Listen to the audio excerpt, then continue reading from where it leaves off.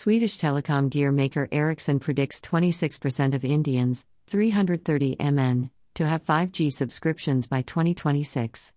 4G is estimated to grow from 680 MN in this year to 830 MN in 2026, growing at a CAGR of 3%. The study also suggested that India could see 40 MN users in the first year of the launch of 5G.